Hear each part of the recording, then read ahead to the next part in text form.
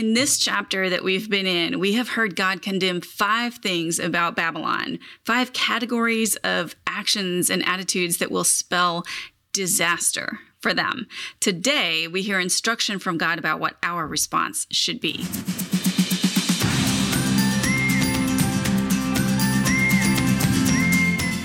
Welcome. I'm Michelle Berkey, and this is Praying Scripture, a weekday broadcast where we use God's own words to honor Him and to talk to Him about the things going on in our life and in our world.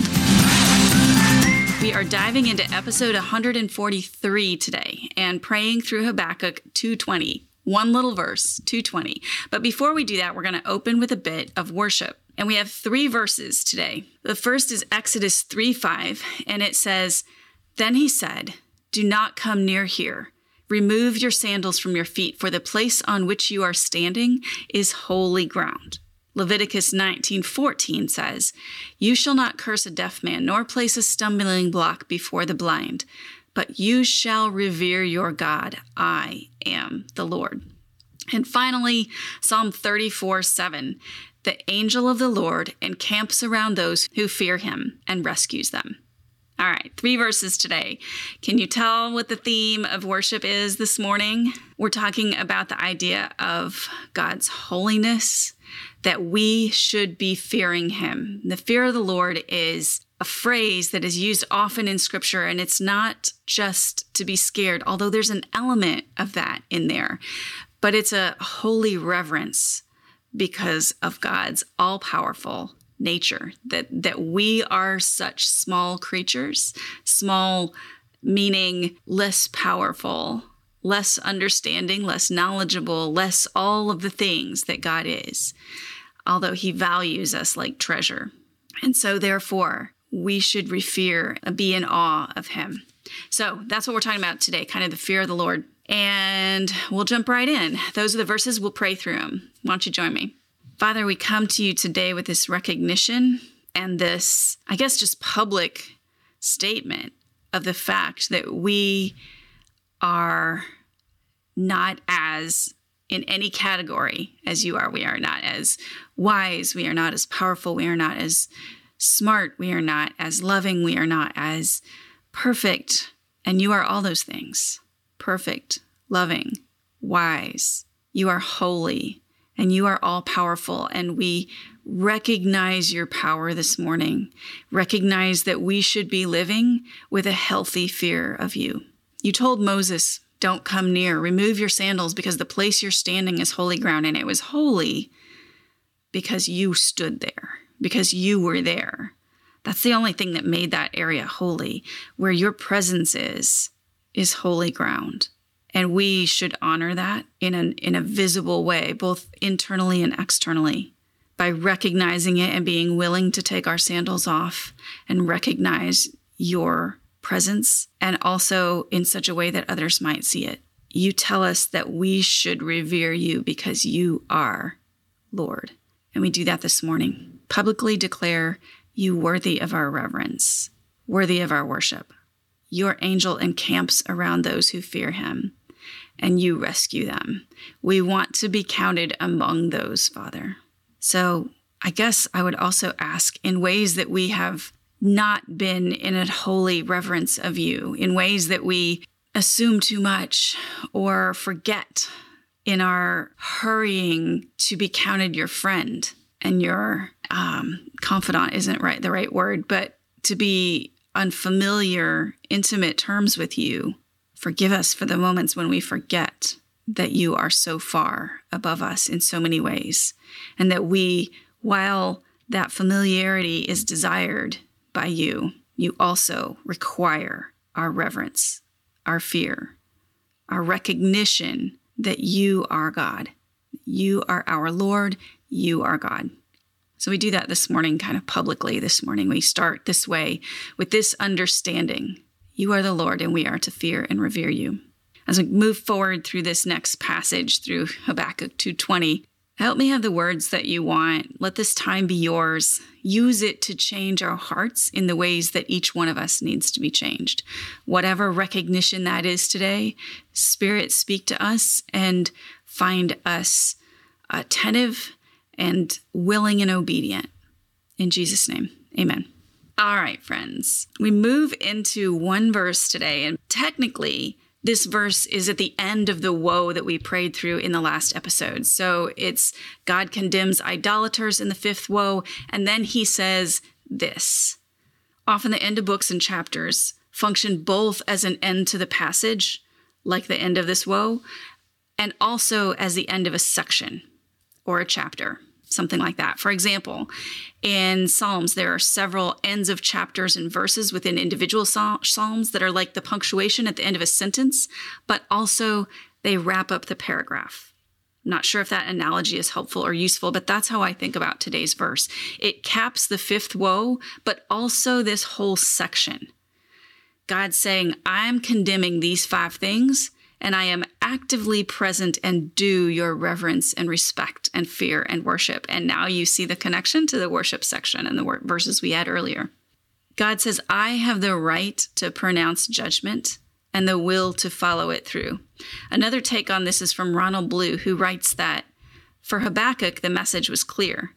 God is not indifferent to sin. He is not insensitive to suffering. The Lord is neither inactive nor impervious. He is in control. In his perfect timing, Yahweh will accomplish his divine purpose. Habakkuk was to stand in humble silence, in hushed expectancy. I was going to say that word, in hushed expectancy of God's intervention. And I think that's a perfect introduction to this verse. So here's how it reads. But the Lord is in his holy temple. Let the whole earth be silent in his presence. Let's pray. Father, you ask us, you don't ask us, you instruct us in this verse in a couple of ways. You tell us that you are there. And in these woes that we've been reading, you tell us that you are condemning Babylon and all those that Babylon represents, these actions, this pride, this idolatry, this taking advantage of others, oppressing others, these things that Babylon was doing, the ways that they were actively dealing with their neighbors in conquest, that these are condemned and that you will not let them stand forever, but that you are in your temple, meaning you are active here. You're in control.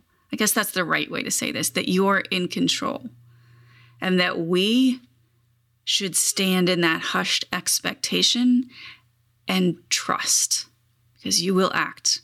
You will follow through on what you have promised. You've said that you condemn these things and that they will pay, and that they did. Now, looking back on Babylon, we see that they did pay. They were wiped out. That all the things that you said would come to pass did come to pass. But looking back on that in hindsight is easier than standing in that place where it feels like evil is winning. And there's probably many ways that we feel like that in our own lives as well. We look around and we see evil winning. My heart was so heavy this weekend over what's happening in Afghanistan, over an evil Babylon-like organization coming back to power. There will be oppression. There will be all of the things. There will be violence against people. There will be oppression of those who are most vulnerable. There will be taking advantage of people. And my heart was heavy because they're winning right now. That's winning over there. And it's going to continue. You promise us that that's not the last word. You promise us that you will act in due time and that people will be called to account for their actions, whether they were part of nation states, part of organizations, or whether it's individually when we're dealing with our neighbors or our children or our friends or our family. We will be held accountable for our actions, and you will judge righteously. So right now you ask us to stand in hushed expectancy of your move. As we do that, the way we can do that, is because we can trust in who you are. We can trust in your promises. So grow that in us, in all the ways that we look around and we feel like we need to jump in and we need to save and we need to change something and we need to do all the things. And if you call us to do those things, give us the obedience to do them. But help us understand also that we can trust in you, that we should move in accordance with your spirit because you promise that you'll handle it, that you have it under control. Certainly, if you ask us, we should move. But if you are not calling us to action, then call us to trust. There is evil in the world. There is evil winning today. But these verses start with the words, but the Lord, but God. For all of those situations where we look around and we see things not according to your standards, living according to the goodness of God, living according to the ways that you have called us to interact in unity, in love, in helping those who are hurting, in compassion, in grace, in mercy, in justice. For those situations where those things are not winning or not evident in our lives and in our cultures, pray that we would stand in those words, but God. But God will call that to account. But God will move in his perfect timing. But God is in control. Help us live that out in our daily lives this week in ways that maybe we haven't before. Help us be active in it and not just understanding that those words can come out of our mouths so easily. Help us be walking in it this week. In Jesus' name, amen. That finishes out chapter 2. So we'll be back on Wednesday. If you are here on the Grace and the Gravel Road Facebook page, either live or on the replay, we'll be back on Wednesday at 10 o'clock, and we will start chapter 3 of this short book. I hope you found this helpful. And if you do come back on Wednesday, share it with a friend, bring them with you. If you're listening on the podcast version of the show, thank you so much for being here on that medium. We appreciate that and ask you to do the same. Share it with a friend if you find it helpful and if you think they would find it helpful also. Praying Scripture is brought to you by Grace and the Gravel Road, helping Christian women grow a God-first life and business. And my heart is that as we do this, as we step into this prayer time together every couple of days, that we would all grow in our prayer lives, that we would see God answer in mighty ways. But most of all, I pray that you would fall deeper in love with the God who gave us these words. Amen.